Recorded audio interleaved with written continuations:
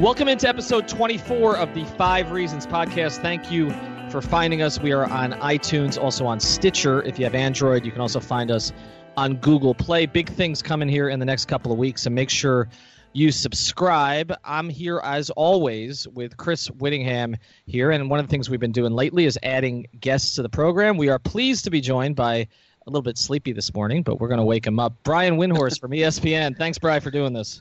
Do you think guests are overrated in general? I think when you have them on the phone, I think there's something about the phone where you lose that connection. But we have you on a proper Skype connection, so I feel like this is going to be just a conversation between 3 guys. Yeah, I always feel like guests are overrated. Get rid of them. Guests are overrated. Did you take a lot of callers on the radio? No, I didn't really have much patience for callers. We use the text line, Brian, but like that you can manipulate because you can just choose. You can choose the text that you think is appropriate to what you want to talk about. With a caller, it's just someone saying that they should move on from Ryan Tannehill, and then it's another person saying that too, and then another person. Right. So we didn't have a lot of value for that. I'm sure it's very self-centered. What I'm doing, I'm like, no, you don't. You're not listening to hear a guest. You're not listening to hear some Joe from Hialeah. You want to hear what I have to say. I'm glad you still remember the municipalities from Miami. There's nobody in Hialeah named Joe, so Juan. Juan. How much time? Because we have to, before we get to some of the topics here. You were in Miami for what, 3 years? Was it? Well, 2 years I lived in Miami, but I mean the 4 years LeBron was there, I spent 100+ days there. Right. So how long did I claim Florida residency? Now that's a different conversation altogether. I mean, I'm sorry. I started paying state taxes the instant I moved to New York. I don't know what you're talking about, but I did just sell my property. I had property in Florida for 10 years. So that's right. You're a real estate tycoon. I forgot about that. Right. Yeah. Trust me. Talk about 10 years you did not want to own. It might have been the worst 10 years to own property in the history of the state. But I still have my Florida driver's license because they give them to you for 9 years. Mm-hmm. And I got it in 2010. It is still good. Now, I also have another state's driver's license, but I still have my Florida driver's license. And depending on where I am in the country, if there's a place where seeing a Miami address would benefit me, I will use the Florida driver's license. I'm committing to all kinds of crimes here. And then if I hopefully the IRS doesn't listen to this podcast.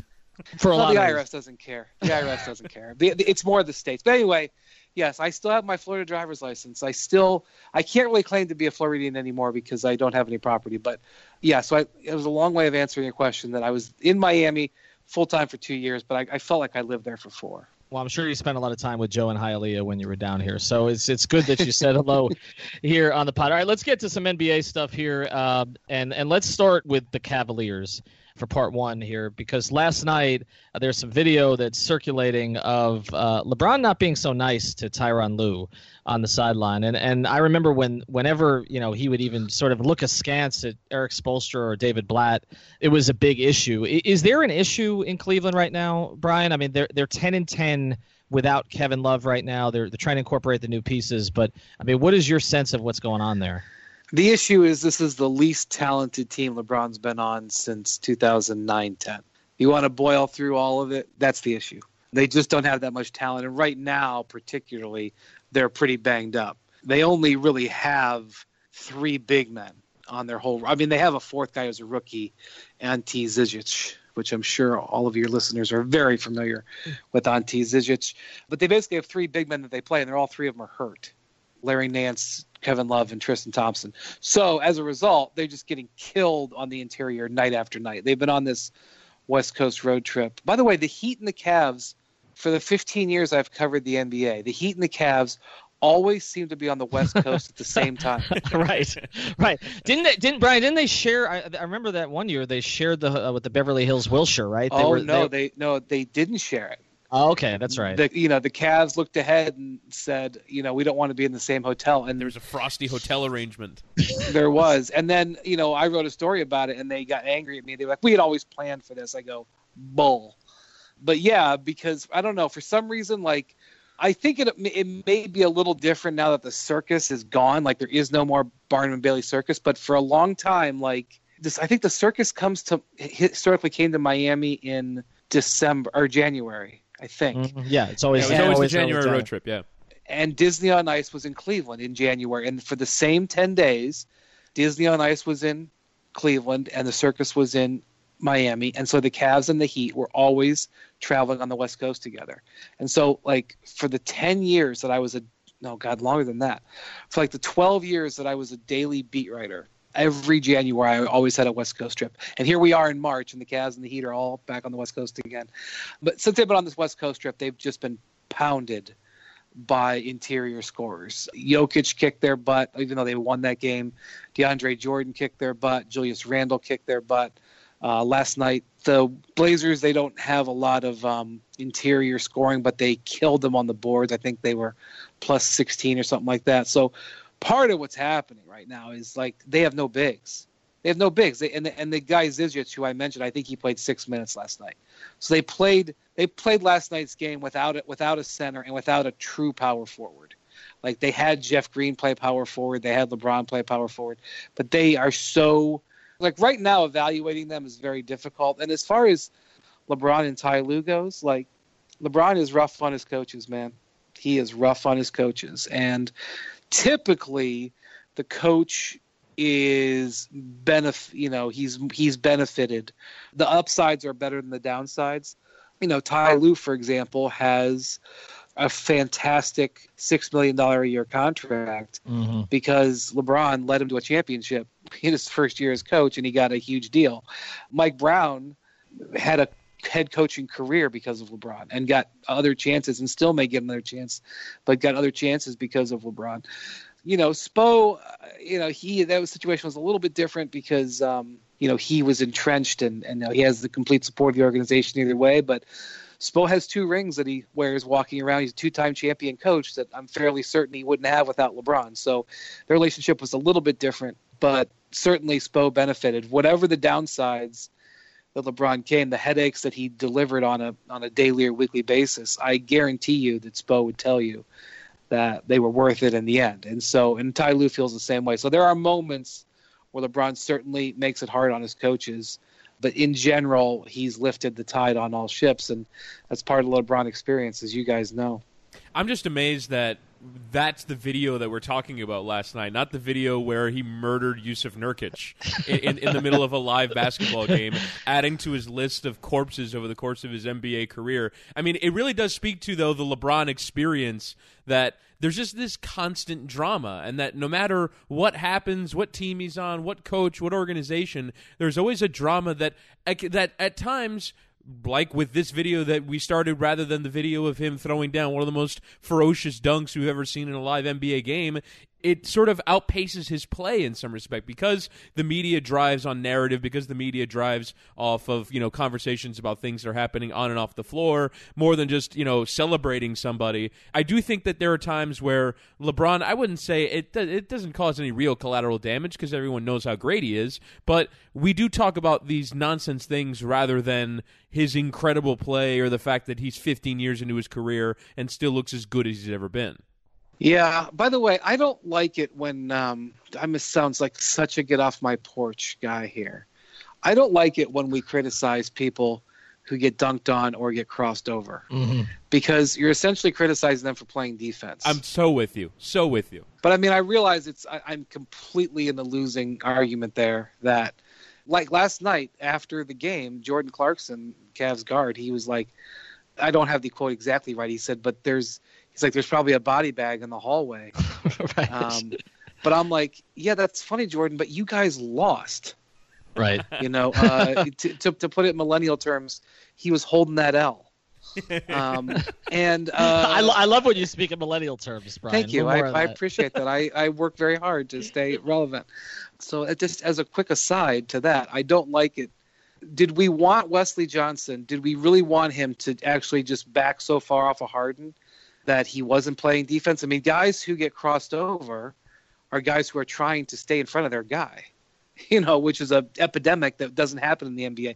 It's kind of like, making fun of a cornerback because he doesn't know that the guy is going to run a slant pattern and it's, a 6'5" quarterback with a cannon arm who's run the same pattern 750 times with the receiver throughout since training camp. And, it could be kind of like mocking a cornerback for biting on a fake or whatever. The cornerback is at a complete disadvantage. He is going to lose most of the time. He just does his best. You can be a Hall of Fame cornerback, and if you're going up against a great receiver who knows the route, knows what he's doing, you're going to get beat a lot.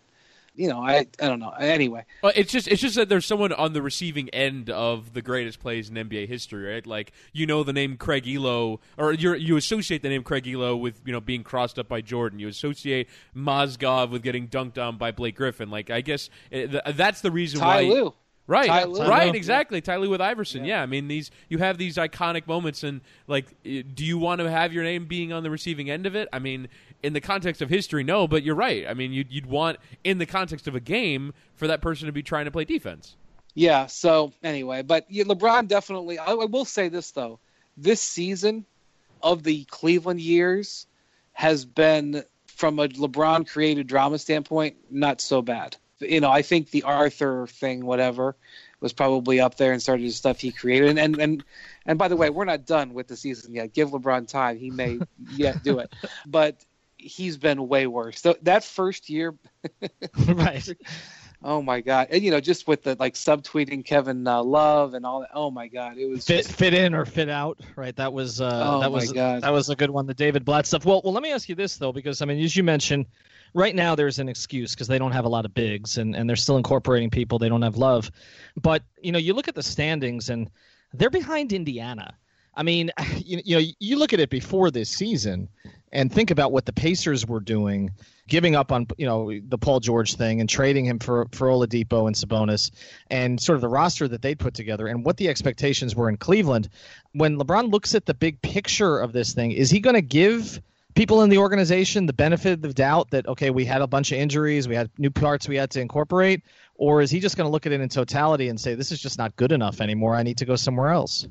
Well, there's all kinds of signs pointing toward danger. The overall quality of the roster, and by the way, they've got the highest payroll in the league. I mean, this is the thing about it, is that this is not they did not cheap out on this roster. Just, the Kyrie trade plus other factors have really weakened them. And the team's okay. It's just not a great roster. It's not the type of roster LeBron has been used to for the last 7 years, where he's consistently had two all-stars next to him. Now, there were a couple years where Kevin Love didn't make the all-star team in Cleveland, but he was an all-star player. His production was down because he was sharing the ball, but this is far and away the weakest team. And there are all kinds of signs pointing to them really being earlier out in the playoffs. But that said, I also have to say that my experience, the experience bell in my head says to me, number one, the seeding really doesn't matter with LeBron. I know that this is a cop-out, and I know that, we are going to pay attention to the seeding, and oh my God, if they slip to sixth, it's going to be deemed a disaster. The seeding does he is not afraid of any team in the East. And frankly, if you've watched the Cavs this year, most of the time when they lose to an Eastern Conference team, it's more about them than the opponent. Occasionally they've outplayed the opponent, they've been outplayed by the opponent, but most of the time it's their own issues. So I don't really think that they're all that worried about seeding. It's not out of the realm of possibility they could slide to seventh, and in that case, potentially play Boston in the first round, which would be unbelievable. But honestly, I don't think he cares about seeding. I think when he feels like he's right and the team is right, that they can beat anybody in the East. And the fact is, they may be right about that. Now, I can sit here and spend 20 minutes constructing scenarios about why the Raptors are different this year, and they'll get, they're much more in tune and having. They're the best team in the league at home, and having to start and end a series there potentially is doom. But it's LeBron. He's the best player. And one of the things that we are reminded of in the playoffs every single year is how important having the best player is. It won't win you every series, but if you have the best player, you win most series. Yeah, I think you have to look at just the fact that the competition in the East. I think Toronto is better than they've been. Boston with Kyrie. I think, to me, the thing that it all stems back to, like you mentioned, Brian, is that Kyrie trade where you basically get rid of one of your superstars and don't get one back. And they were hoping that Isaiah Thomas could produce at that level, and that obviously was a complete catastrophe. But I can't imagine how frustrating it must be to be LeBron. You have so many prime years left. It's kind of amazing that year 15 is still a prime year for him, and he doesn't have a superstar teammate. And that wasn't what the deal was when he went to Cleveland. And like you said, it's not for lack of spending, but it's just been a really poorly managed situation, starting with the Isaiah trade, and then now you try to add a bunch of role players to make up for it, but you never got a superstar to really make up for the fact that you lost Kyrie. Yeah, I mean, we talked about the decision and the Heat 2010 moves. We still talk about it to this day. The way that changed the league, and it sort of changed the flow of the league, and the maneuvers that the Heat made. I mean, it was a historic coup that those of us who were involved in the NBA have talked about for years and will talk about for years. Same thing with that Kyrie trade. That Kyrie trade was a seminal moment in this current iteration of the way the NBA is, just like the Durant move. Like if you go back and you chart, humongous moves in the last decade. Obviously, you have LeBron and Bosh. Then you have LeBron back to Cleveland. Then you have Durant to Oakland, and potentially Kyrie to Boston. Not necessarily because of what Boston could do, but what it did to break up LeBron and Kyrie. We'll see about Chris Paul going to the Rockets. That could end up being there too, but that was a humongous moment in recent NBA history. And the thing about it is, it's easy to forget now because there was just like news. But the thing that really drove LeBron crazy, first off, he did not believe that the Cavs should have traded Kyrie. He believed, tell him to come to training camp and we'll figure it out. You have him under contract for 2 years. Now, granted, LeBron's relationship with Kyrie was a major factor in why Kyrie wanted to be traded.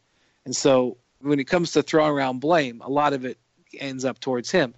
But LeBron did not think he should be traded. And then the one thing that drives him nuts is that after they took a look at Isaiah Thomas's hip and they gave him the MRI and they looked at it, he can't believe that they went through with the trade and that they, that they didn't get like Tatum or Jaylen Brown. And I know that like when you say that to Celtics fans, they throw their hands up and be like, what are you out of your freaking mind? Of course we weren't giving up one of those players. And I would say, okay, but I just want to point something out to you.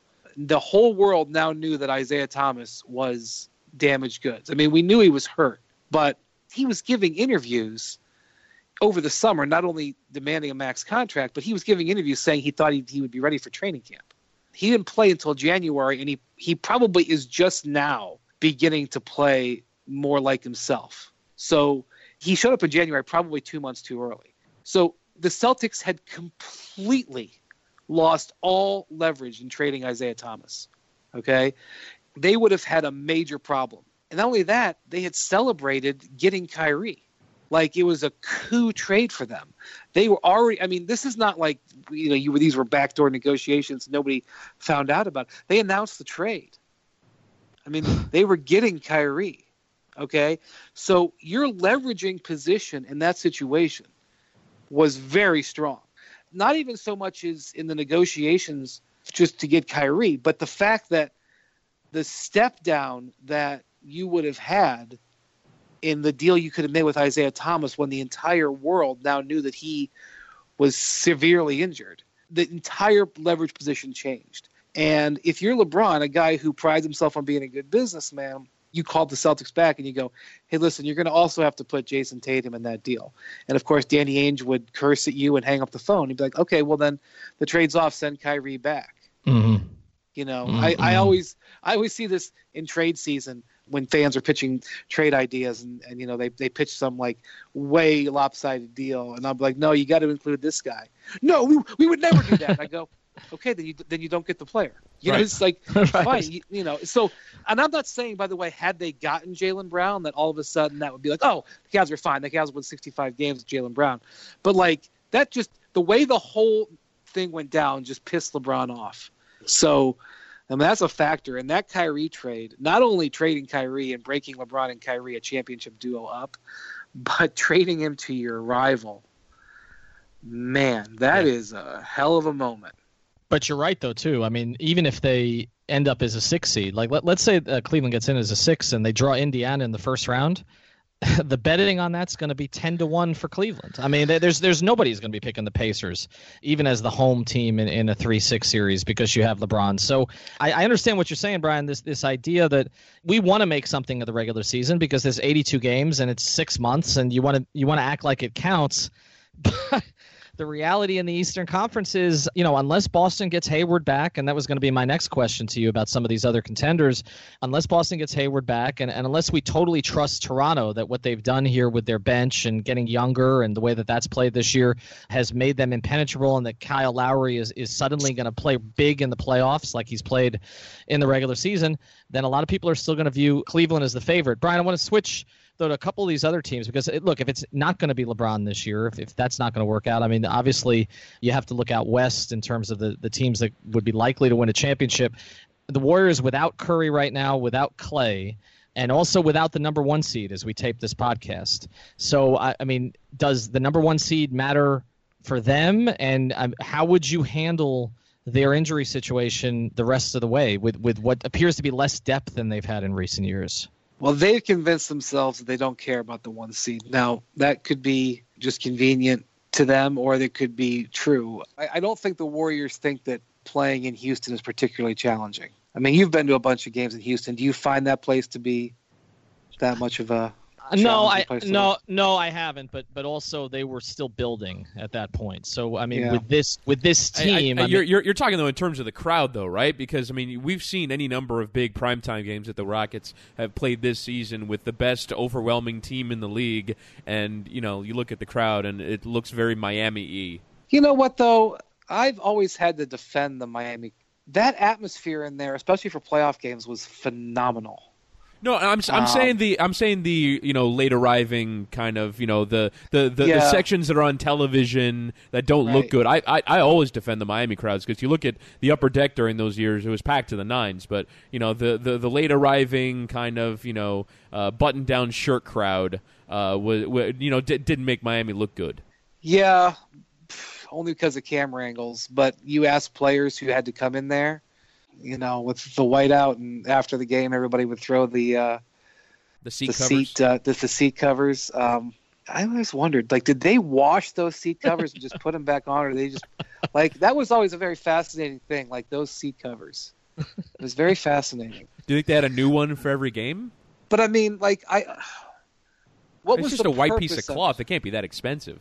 The purpose of it, well, see, I would argue then why not just give away T-shirts? And then you have the T-shirts on the chairs, and then it's not as big of a deal. You'd see the empty red seats on television, Brian, and that wouldn't look good.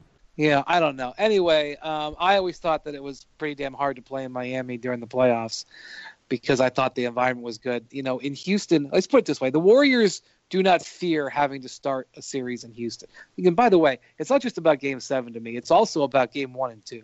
Because I think starting a series on the road is challenging. Now you steal one and everything's wonderful and you feel great going home with home court, but I don't think the Warriors are that worried about it. Now again, we talk in 2 months, maybe there'll be a big deal, but I think the Warriors sort of learned their lesson from going all out in the regular season in the 2016 playoffs, where they got 73 wins, but then they had a really fight through the playoffs and they ran out of gas at the end against the Cavs. Ultimately, I don't think it's much of a choice, Ethan, because it's not like it's all right, we'll play Steph Curry through this ankle injury. They don't have a choice. They have to rest him. But I will say this, don't forget, the Warriors went 12-0 in the West playoffs last year.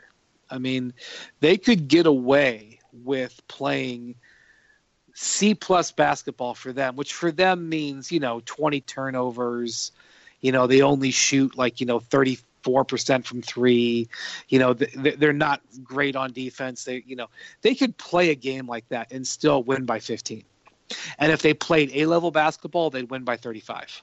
They will not be able to get away with C-level basketball in the playoffs this year. And I think that's the biggest difference in the entire NBA year over year, is that the Warriors' margin for error is much smaller than it was a year ago.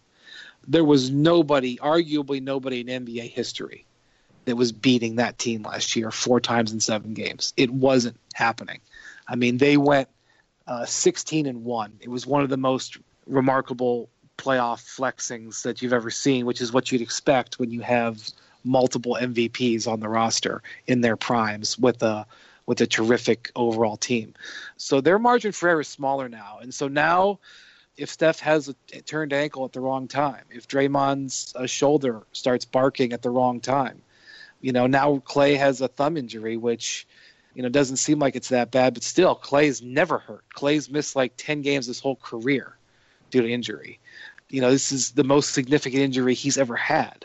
Like all of a sudden you start to see some cracks and you start to form pathways in your mind that they may not win, especially when they will probably have to face the best team that the West has had to offer since they became a superpower.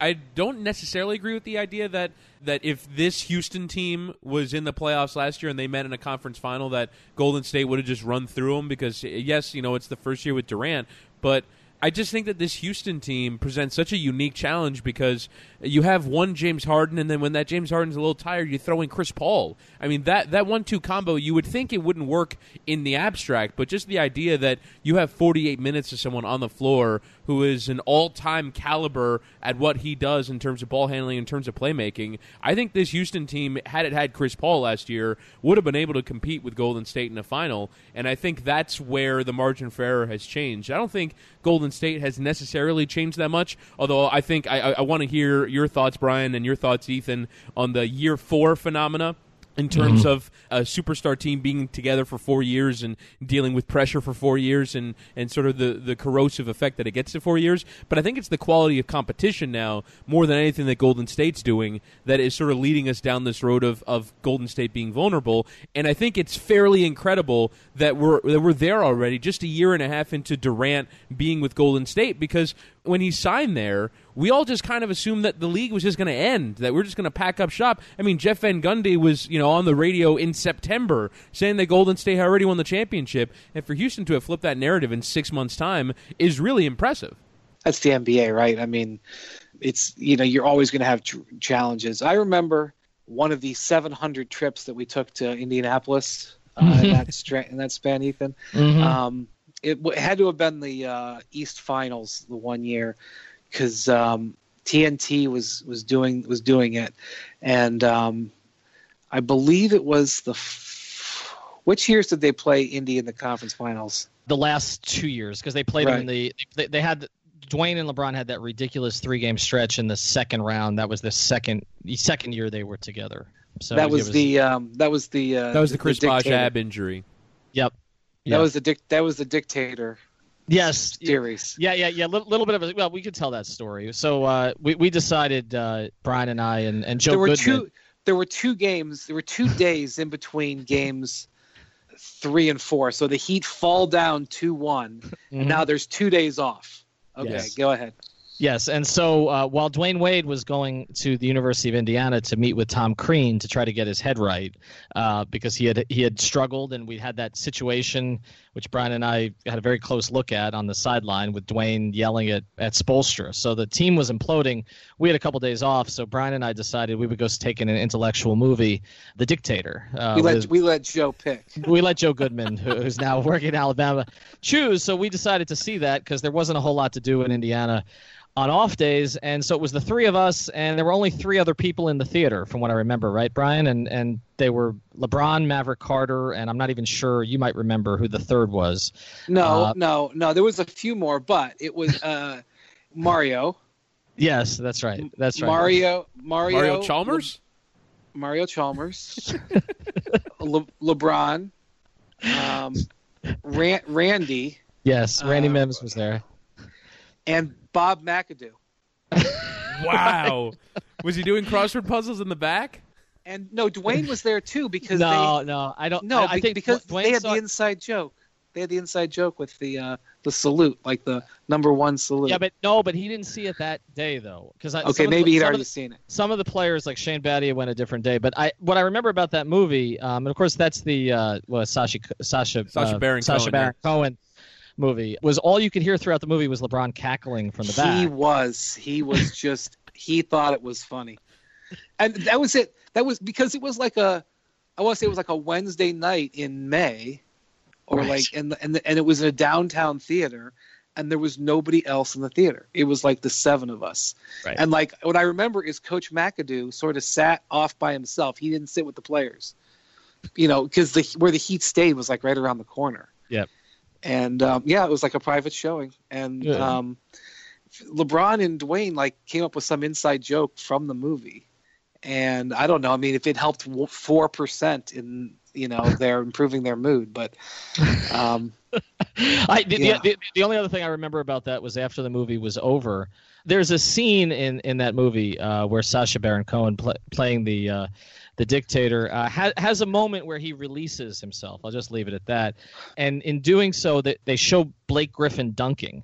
And what I've always thought about that was what would LeBron's reaction been in the movie theater if it had been LeBron dunking that they had shown right when that happened. But I remember at the end of it where LeBron ran up to us and said, "Wasn't that great?" And he did. He was in a great mood. I was like, "Well, you're down 2-1 to the Celtics or to the Pacers." Yeah. So, Chris, I'm going to tell you a story here real quick. So there was this restaurant in Indiana. I won't say what restaurant it is, but over the 3 years, I mean, because remember, we had so much time in Indiana because 3 playoff series plus all those regular season games. Joe, Ethan, and I probably ate at this restaurant approximately 15 times in that 3-year span. And Ethan, like, he liked. There were 2 entrees that he really liked, and so he never did this ever. I mean, I had 400 meals with Ethan over that 4 years. But he would order both entrees and then just eat half of each.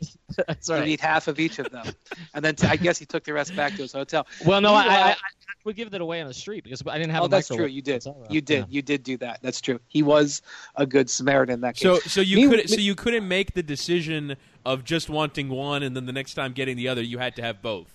That's correct. For some reason, I don't even remember what the dishes were, but for some reason he liked both dishes so much. And he would explain to the waitress, he would be like, "Listen, I know this is crazy, but I want them both. I know that you're going to sound, because he's a very slightly built man. This is not somebody who would normally order 2 dinners." Meanwhile, Joe Goodman, at dinner, he would order half of an onion.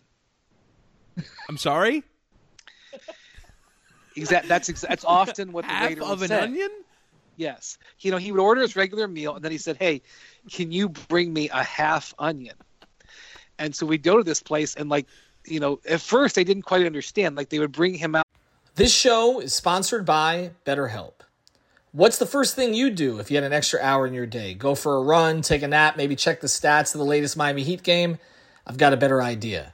A lot of us spend our lives wishing we had more time. The question is, time for what? If time was unlimited, how would you use it? The best way to squeeze that special thing into your schedule is to know what's important to you and make it a priority. Therapy can help you find what matters to you so you can do more of it. I've benefited from therapy. I went through some life changes, major life events, had some difficulties, wasn't a believer in therapy, but it helped me and it can help you also. So if you're thinking of starting therapy, give BetterHelp a try. It's entirely online, designed to be convenient, flexible, and suited to your schedule. Just fill out a brief questionnaire to get matched with a licensed therapist and switch therapists anytime for no additional charge. So learn to make time for what makes you happy with BetterHelp. Visit BetterHelp.com/Miami Heat today to get 10% off your first month. Again, that's BetterHelp, HELP.com/Miami Heat. Like a little cup of like diced onions or like slivered onions. And he would say, "No, take an onion, take out a knife, cut it in half, bring me half of it." This is what I was dealing with, Chris. What? That's insane. Yes. By the way, I would be totally down for a spin-off podcast called Brian, Ethan, and Joe Goodman Tell Stories about their heat times together. I don't see why we shouldn't podcast. have that on this podcast. Why wouldn't we? Can we just call Joe Goodman? I'd be so down to just call Joe Goodman right now. Now, Ethan, is it correct that Joe would just sort of eat it like an apple? Yes. Yeah. No, he would eat it straight. That's It was. Yeah. No, he would do that. It wasn't just that restaurant either. It was. I mean, he would do that in several cities around the country, and there are a lot of Joe stories related to that. There are. We can't tell on podcasts. That we cannot tell. But anyway, how did we get into this? Oh, that's right. I'm gonna tell you. Whether the fourth year of the Miami of franchise dynasties goes the wrong way. I know where I'm going. I'm a professional. I know where I'm going. So anyway, one of those trips that TNT was broadcasting, I was flying from.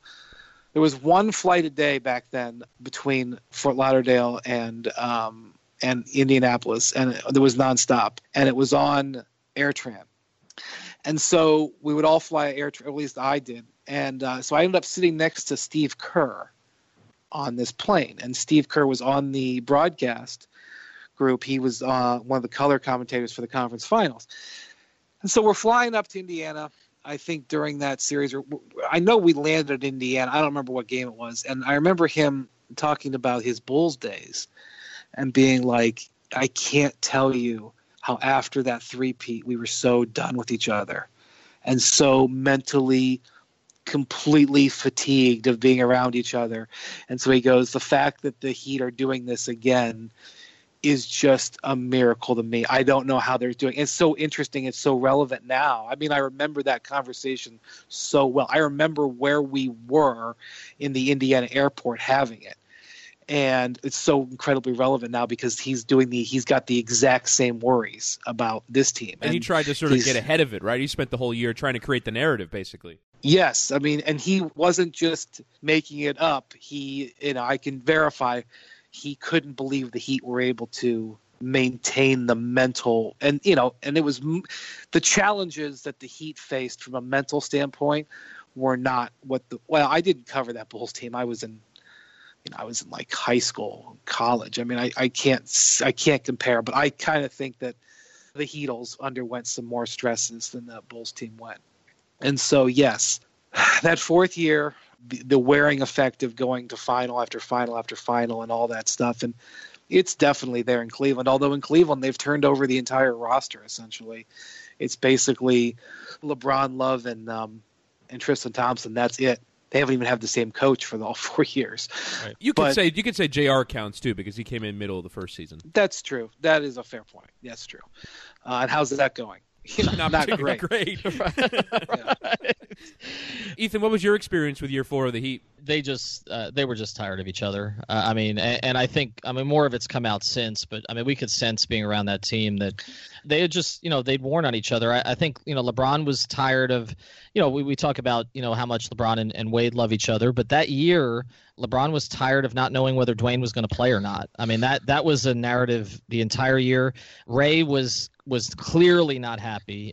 Made that known to everybody. Do you remember what it was like after Game 5 in San Antonio? I'll never forget that as long as I have my faculties. Yeah, I do. I mean, the biggest thing I remember was basically Shane Battier saying, "We knew we couldn't win." I mean, that was right. I mean, wow. Shane had all the numbers ready, and as soon as we got in the locker room, he was like, "I knew we weren't going to win a championship because no team that's been outside of the top 10 in defensive efficiency has won a championship," and it was clear on that, and so. They all knew it. And also you look at the mix changed that fourth year just a little bit. But the fact that, a guy like Mike Miller, who was so popular with everybody, and then they bring in, who did they bring in? They brought in Odin, who was, and a lot of Michael this Beasley. Was Odin and Beasley. So you had one guy who was, Michael's a little out there, as we know, and Odin, who was sullen and off to himself. And those were the replacements. Odin basically wasn't even on he was barely on the team. Right. He never played. I mean, it was like I don't even have a memory of watching him play, to be honest with you. I mean, obviously I did, but I don't remember him even stepping I only remember it because every new Heat contributor got a standing ovation every time they came into the game. Like every time they found one player who was new, like we're so desperate for not Carlos Arroyo, like Mike Bibby. Like Mike Bibby. Mike Bibby's the greatest example ever. But every new, this is something new that's going to help us. By the way, do you remember the press conference when Mike Bibby? It was actually instructive to me when because it just to remind you, Mike Bibby left $5 million on the table to take a buyout from the Hawks. Yep. Oh, I think it was the Wizards at the time, right? Because wasn't he traded to the Wizards? I thought he was one of those. He gave up a lot of money though. Either way. Okay, and I remember I asked him. I remember being in the interview room after like a shoot around, and there was only like 5 or 6 of us in there. And I remember asking him about all the money that he gave up. He basically told me, "You don't get to decide what I do with my money," in not so uncertain terms. Which, by the way, is true. Although I thought it was a fair question. Ethan, I remember being in the Bahamas for training camp, and I remember seeing Odin out there and being like, he's months away from playing. Yep. And I remember I went shortly thereafter we have a meeting in the preseason every year in Bristol where everybody gets together. And I was at this meeting and we were discussing the Heat and they were asking me about Odin. And there was like, producers from Countdown and all these NBA people, and they all wanted, Heat information. And they were all asking about Odin. And I go, Greg Oden will not play for months. He is months away from contributing. I watched him, because in training camp you actually can watch some practices, and he just didn't look like he was ready to be an NBA player. And that night, right after I made my speech that day, Spo put him in a preseason game.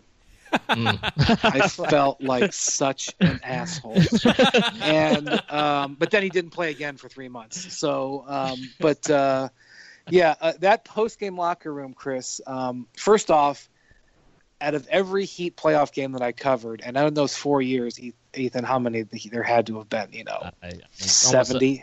At least. Yeah.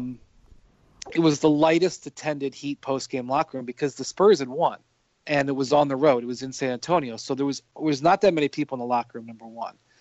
Shane, we all knew this was happening, but Shane announced his retirement. And he was in very good spirits. Yeah, he was in a very good mood, actually. I do remember that. In addition to basically saying we had no chance, I retire. Then we went to talk to Ray, and yes, we knew Ray was unhappy, but I didn't expect Ray basically came to the 5-yard line of saying he was retiring. Now I was saying to myself, okay, I'm not listening to a player at the end of a season, because I remember a year later, Richard Jefferson retired in the post-game locker room after Game 7 of the finals. And I was like, you're not retiring. And he's still playing. It's 2-3 years later. I remember not 100% believing that Ray would retire, but it sure sounded like he was going to retire based on what he said. He kind of was, he was like, I've come to terms with it. And that was a surprise to me. Bosch was like, I wouldn't say he was like happy, but like there was not even a stress on his face. Like not that there was ever like relief really. Almost. The whole locker room was relieved. Yep. Now look, yeah. LeBron was not. LeBron was pissed. And now they went into the press conference and he started talking about my team, and he wasn't talking about the Heat. Right. And I was like, uh-oh. Right. I didn't think that night he was walking, but a little red light did flicker on. But the thing about it, Brian, with that team was all of it was about relief. Like I even remember, the best that team ever played, obviously, was the 2012-2013 season. And I remember after they lost in Chicago, where they had the 27-game winning streak, and LeBron was angry because I think it was Heinrich who took kind of a cheap shot at him that night, and that led to the whole Danny Ainge getting on the radio and getting on LeBron for complaining, and then right. And then Riley saying, the greatest. Shut the bleep up and manage your own team to Danny Ainge. Come on, Ethan. Let's curse on the pod just once. What did he say? STFU. You might as well tell that story too, because that was one of the stranger things of all time. Tim Donovan, the Heat's. Ethan, you tell the story. Okay, so basically what happened. So anyway, the 27-game winning streak is over. Everybody is happy about that except LeBron, I think. Like Dwayne, because he was chasing history. He was chasing history, but the rest of them, like Dwayne, was done with it. Like they were all done with it. They'd been under all that pressure for all that time, and they remember that game in Cleveland where they were down like 28 and came back and won. It was like Shane hit 4 threes. Yeah, they completely exhausted themselves. Like they were never should you ever have played a game in Cleveland that would have tired you out like that. But it was pretty amazing. It was, and so we get to New Orleans, and so here the Heat's 27-game winning streak is stopped in Chicago, and we're standing outside the locker room. There were about four or five of us, and basically, the Danny Ainge had gone on the radio and taken some shots at LeBron. I think he went on WEEI in Boston about complaining about the hard fouls and things like that. And Tim Donovan walks out of the locker room and looks at us, and he starts to read from, I think he read from like a little sheet of paper, and he said we have a statement from Pat Riley, and we want you to you can use it on the record. We want you to use it on the record.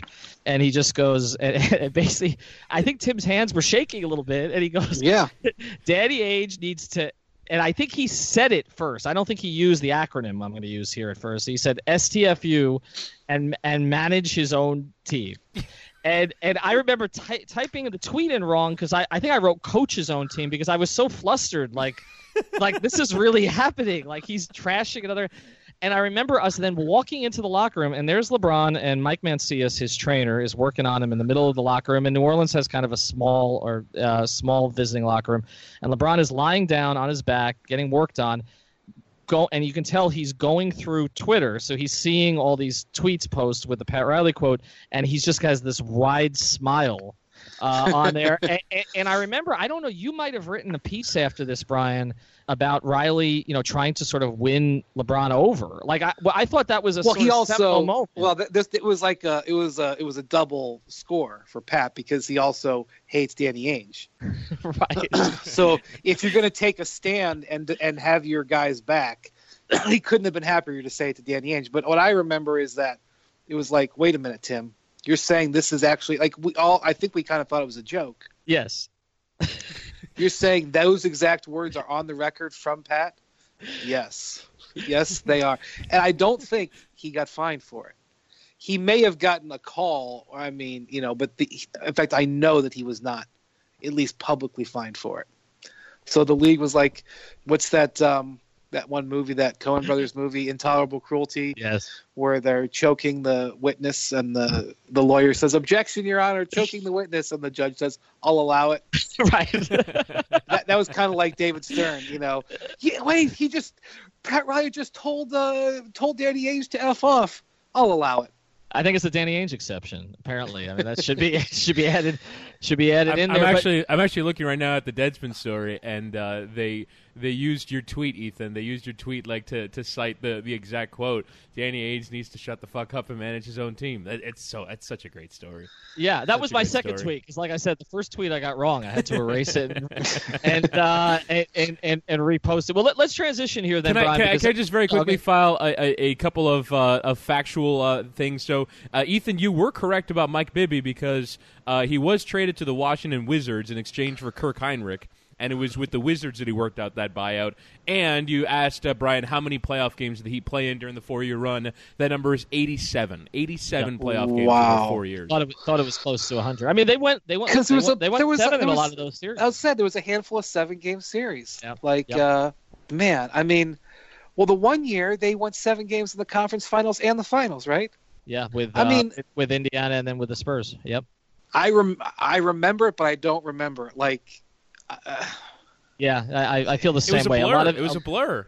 A lot of it blurs together. But you're right, Brian. Like, no team has ever gone through the kind of stuff that team went through, and I don't know that any team ever will again because it was so directed at one person at the very start. And I mean, that was all we were talking about in training camp. I remember Eddie House's quote to the great Eddie House, who actually Spoelstra went to in the finals against Dallas because he was trying to find an answer in that last game because he wasn't getting it from anybody else basically, except Dwayne.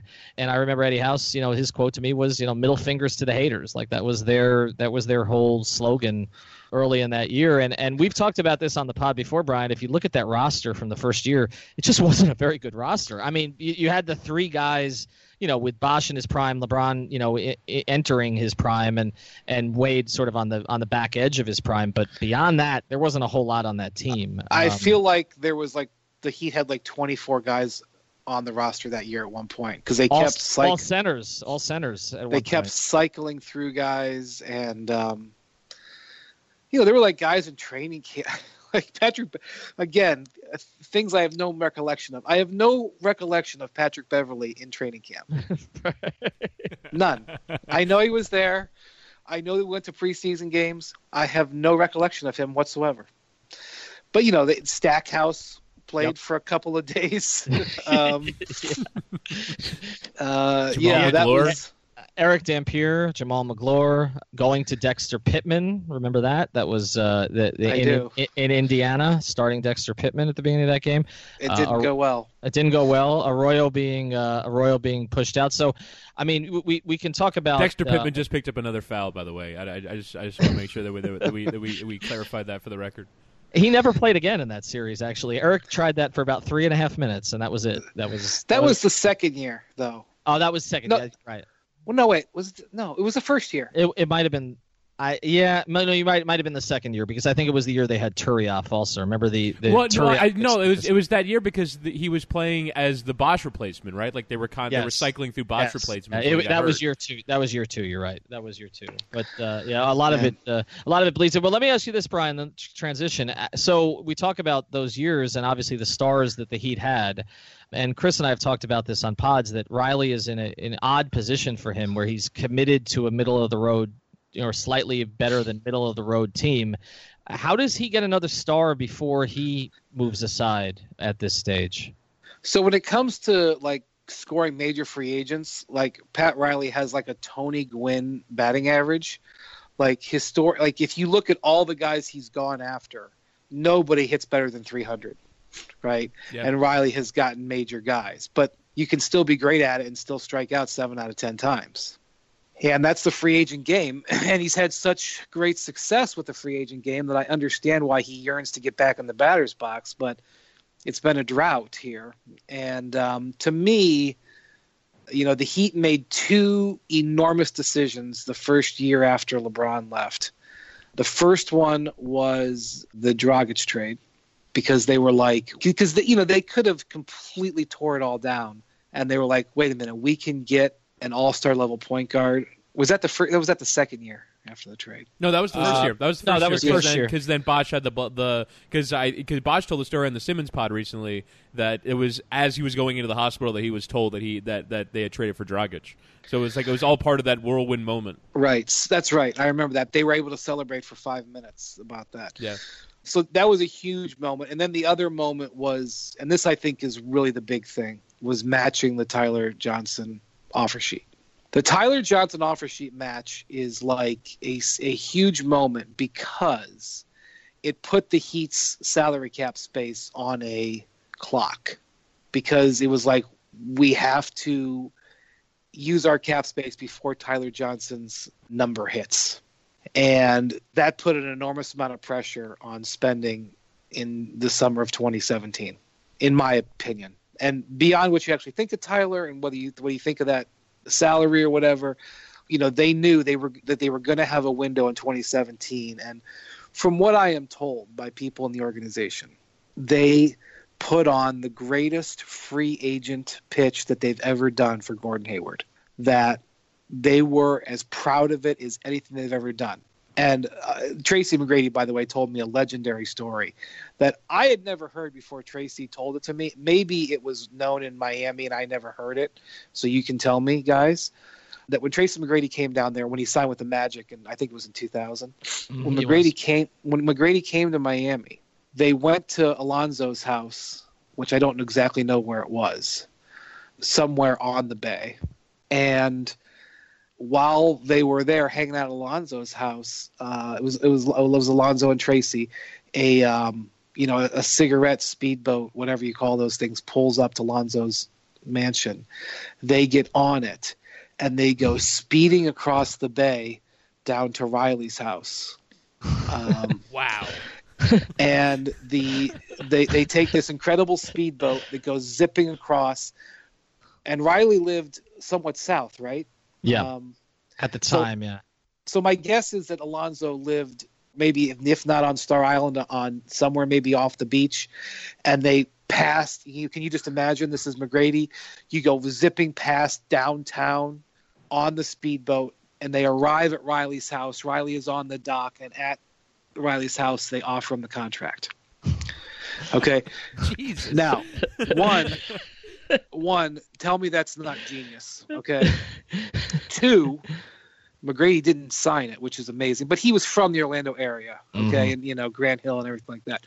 Three, despite that having taken place and the fact that they landed LeBron James and Chris Bosh in the same summer, there were people from the Heat organization that told me that their pitch and their visit with Hayward went better than all of those. And that's a pretty high standard, man. Okay. So they were disappointed they didn't get Gordon. And again, this is not because of a failure. Right. This is because the fact that they were even close is a damn miracle when you're comparing it up against what Boston has.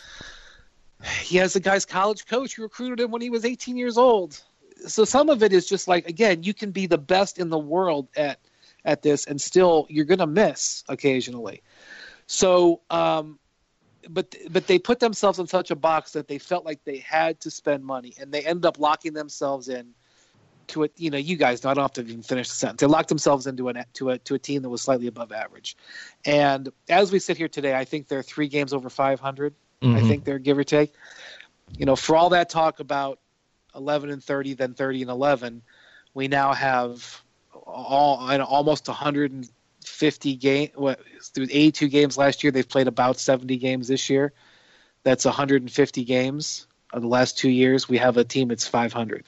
And the problem with it, Brian, is that you look at the roster right now, and they have some nice young pieces. I mean, I think Josh Richardson has probably been their best two-way player. Bam has been a really great good draft pick. Great draft pick, Richardson. Richardson was, and Chet Kammerer was a lot behind that. And then Adebayo looks like another great draft pick. So they have a couple of core pieces, but again, they're locked in. You mentioned the Tyler deal. They're locked in now. I mean, the James Johnson deal this year looks really rough. I mean, looking ahead where he's going to be 34 by the end of that thing, that looks really rough. And then Deion Waiters deal too. Thank you. I was waiting for Deion, which apparently they did, knowing he had a broken foot, if you believe all the press releases, which I don't necessarily believe. But by the way, Chet Kammerer is super duper duper respected in the league. People think that guy is one of the best talent evaluators, like for as much credit as Riley gets. And even in the wake of the Heedle run, Spo and Andy Ellisberg have become much more well-known and respected because they're good at what they do. But Chet Kammerer, people just think he is one of the best personnel men in the league. And again, the Heat, by comparison to other teams, basically have a skeleton staff. They operate with literally a fraction of what other front offices do. And yet, from a front office standpoint, they win so much of the time. But having said all that, I really think there's really only one way for the Heat team to leap forward. And maybe this was part of their arithmetic when they spent all the money last summer. Maybe it wasn't. What they really need is they need a player to do what Chris Paul did, to go to their team and say, I want to play for the Miami Heat, trade me to the Miami Heat. And then you can use Richardson or Winslow or Olynyk or whatever package you're going to try to use to get that player. That's what, or Adebayo is well respected as having a good looking future. That's what the Heat need to happen. You're not going to have space for at least the next 2 years. I mean, anything's possible, but probably for the next 2 years. And so that's the thing. And at some point, this is what I say about the Lakers. Some superstar player will take the Lakers' money at some point. Granted, it's been longer than we thought it would be. It's certainly been longer than they thought it would be. But it's not like the Bucks. It's like they're the Bucks or they're the Hornets. They know at some point they will get a star, and I feel like at some point the Heat will get a star. But at this point, it's going to have to be in the short term. It's going to have to be something like that. I'm just surprised, and the Tracy McGrady story is incredible. But with the number of swings that they've taken at this, with what I imagine the rush that Pat Riley would get from doing all this, that they don't just give themselves as many chances as possible, right? That they did match on Tyler Johnson instead of just saying, you know what, Brooklyn, you can take him for $12 million, it's fine, or letting James Johnson go and find that market with another team and have them pay the 30-year-old journeyman forward. Like the idea that Riley just gave away the farm for journeymen, for players that kind of had their best years in Miami. I'm just surprised that that's where he decided to put down the baseball bat. Well, Chris, if you really want to get in the weeds here, I think what you could say is the Heat typically, especially in terms of contracts, typically are ahead of the curve. They are the people that people copy. Last summer, we started to see players, because the demand in the market wasn't as high as they thought it would be, we started to see players take shorter contracts than they thought they would get. For example, Kyle Lowry was thinking he was getting a 5-year, $200 million deal. The Raptors ended up getting him for $3 million. Paul Millsap, again, a multi-time All-Star, totally unrestricted free agent. He ends up, he's a little older, but he ends up getting a 2-year max with a team option on the 3rd year. There's other examples of this too, where players took shorter contracts. So the question I would have about what the Heat did, I recognize that second half run last year was powerful, and I recognize, absent of getting Hayward or Durant, the year before, that it made sense to bring those guys back. The thing that I didn't understand was why 4 years to James Johnson? Why 4 years to Dion Waiters? There was nobody offering those guys that type of money, and there were other teams in the league that were recognizing that and saying, okay, well, we're going to give you 2 years, and we're going to control the 3rd year or something like that. And it wasn't like Dion Waiters, to my knowledge, had anything else in that vein. And so it's not just that what those guys earned per year. I mean, if you absolutely had to trade James Johnson, you could do it. It's the fact that the contracts are so long. And also, I'm pretty sure, please correct me if I'm wrong on this, that James Johnson got a player option in the last year. Yes. Yeah, he has one 4th year. I know. Guys, that doesn't make any sense. That's not how the Heat normally operate. Normally the Heat have control, stuff like that. Brian, the other problem with it is that, you do that with James Johnson. So you have a guy with some similar skills in Winslow that you're trying to give a role to. And now, things have changed a little bit. It's interesting to me that Winslow has played better since Wade has come back, because Dwayne has taken some of those ball handling responsibilities also. But in Winslow, you essentially have a younger version of James Johnson, and so you've blocked him to a certain degree while he's here, and that's the other reason that it didn't make a ton of sense. And you mentioned with Waiters, you're paying him all that while you knew you had this Tyler Johnson commitment, so you're going to be paying $19 million to a 2-guard. And you commit 12 or 13 a year to Waiters. So there's a lot of duplication in terms of skill set. And then, like you mentioned, doing the 4 years, it makes it difficult to trade these guys too, especially with the cap flattening out. Like for Whiteside had other offers at the max. So whatever contract machinations that he got, the market for him was strong. He would have signed in Dallas had the Heat not given him that offer. There was an absolute verifiable other market for him. I just, and maybe Dion's agent would come on here and tell me that I'm wrong. I just do not believe that there was that market out there for Dion. And I would be stunned if that market was out there for James Johnson. But I don't have a problem necessarily with bringing him back. I just because what you have now is you have a roster that has no flexibility, or very, very limited flexibility. It's going to be hard to change the roster very much. And the players that again, they could trade Bam or they could trade Richardson in the next 90 seconds if they had to. They don't want to trade those players. They want to have those guys as assets. And right now, I'm going to tell you something, even if Dion was healthy right now and averaging 18 points a game for a team that was roughly 500, I know they're a couple games over, but they're roughly 500, he's still not an asset, because there still wouldn't have been anybody who wanted to take him for 3 more years. So the Heat have put themselves in a little bit of a corner.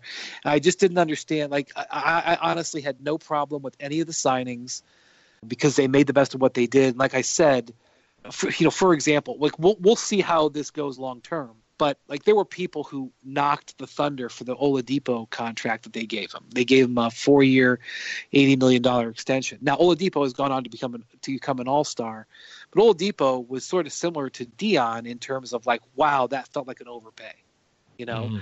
But they needed Oladipo because when Paul George was available to be traded, they ended up needing that player.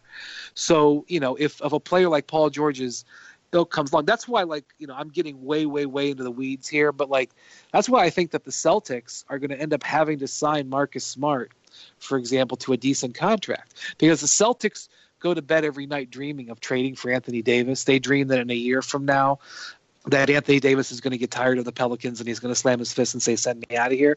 And they're going to try to trade him. They don't have many tradable contracts up there. They may have to keep Marcus Smart just because they're going to have a salary to trade, you know? So like there is an advantage to having James Johnson on that contract because, you know, again, if a player wakes up and says, send me to Miami, you're going to need that contract to trade. It's just the length that makes it so difficult, because if you had to trade it, it's one thing if you want to trade it. If you had to trade it, the only way you'd be able to do it would be incentivizing it, and the Heat don't have extra draft picks to do that. Well, that's the big issue is they don't have, as you mentioned with the Dragic trade, they don't have those picks, so that creates a real problem. All right, Brian, we have kept you too long, so we want to let you go here because I know you have baby duties to get to, which I'm familiar with myself. So this is a pretty long period of time of sleeping, correct? I have not heard anything in the next room, so I am taking it to believe that everything is going just fine. It's a major victory. That may not be true, but I'm taking it to believe. And no, I didn't just leave my son without supervision. I have my mother-in-law is here, but I have not heard a cry, so I feel okay. All right, well that's good to know. All right, Brian Windhorst, again, you can follow him at Windhorst ESPN. You can see him all over ESPN. Read him on ESPN.com. You have some appearances on The Jump coming up here in the next few days. Of course. I mean, I always have something. All right, we'll send our best to Rachel, and we will we will welcome you being a Florida resident again if you ever want to revisit that. For tax purposes, I don't know if you guys are aware, but there can be some advantages to being a Florida resident. I'm sure none of your listeners actually know that, but I just thought I'd give you a little tip. No problem. All right, and you can always download us on iTunes, on Stitcher if you have Android, on Google Play. We'll have 2 more episodes coming up next week. We're going to be joined by Will Manso of local ABC down here, as well as Barry Jackson's Sports Buzz of the Miami Herald. Have a great day.